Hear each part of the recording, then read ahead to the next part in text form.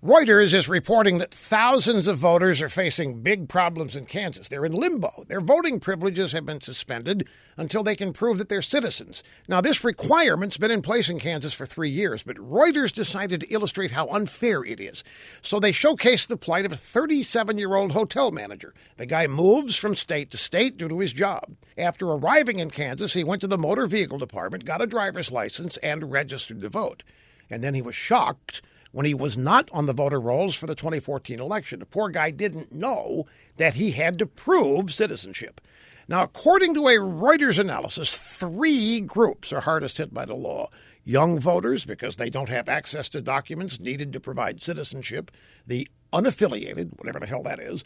And Democrats, supposedly the other 2 hardest hit groups in the Republican-controlled state. I guess Republicans know the secret password to get the right documents, and they're not sharing it. Is that it? Now, this law has been challenged in court, but has managed to survive.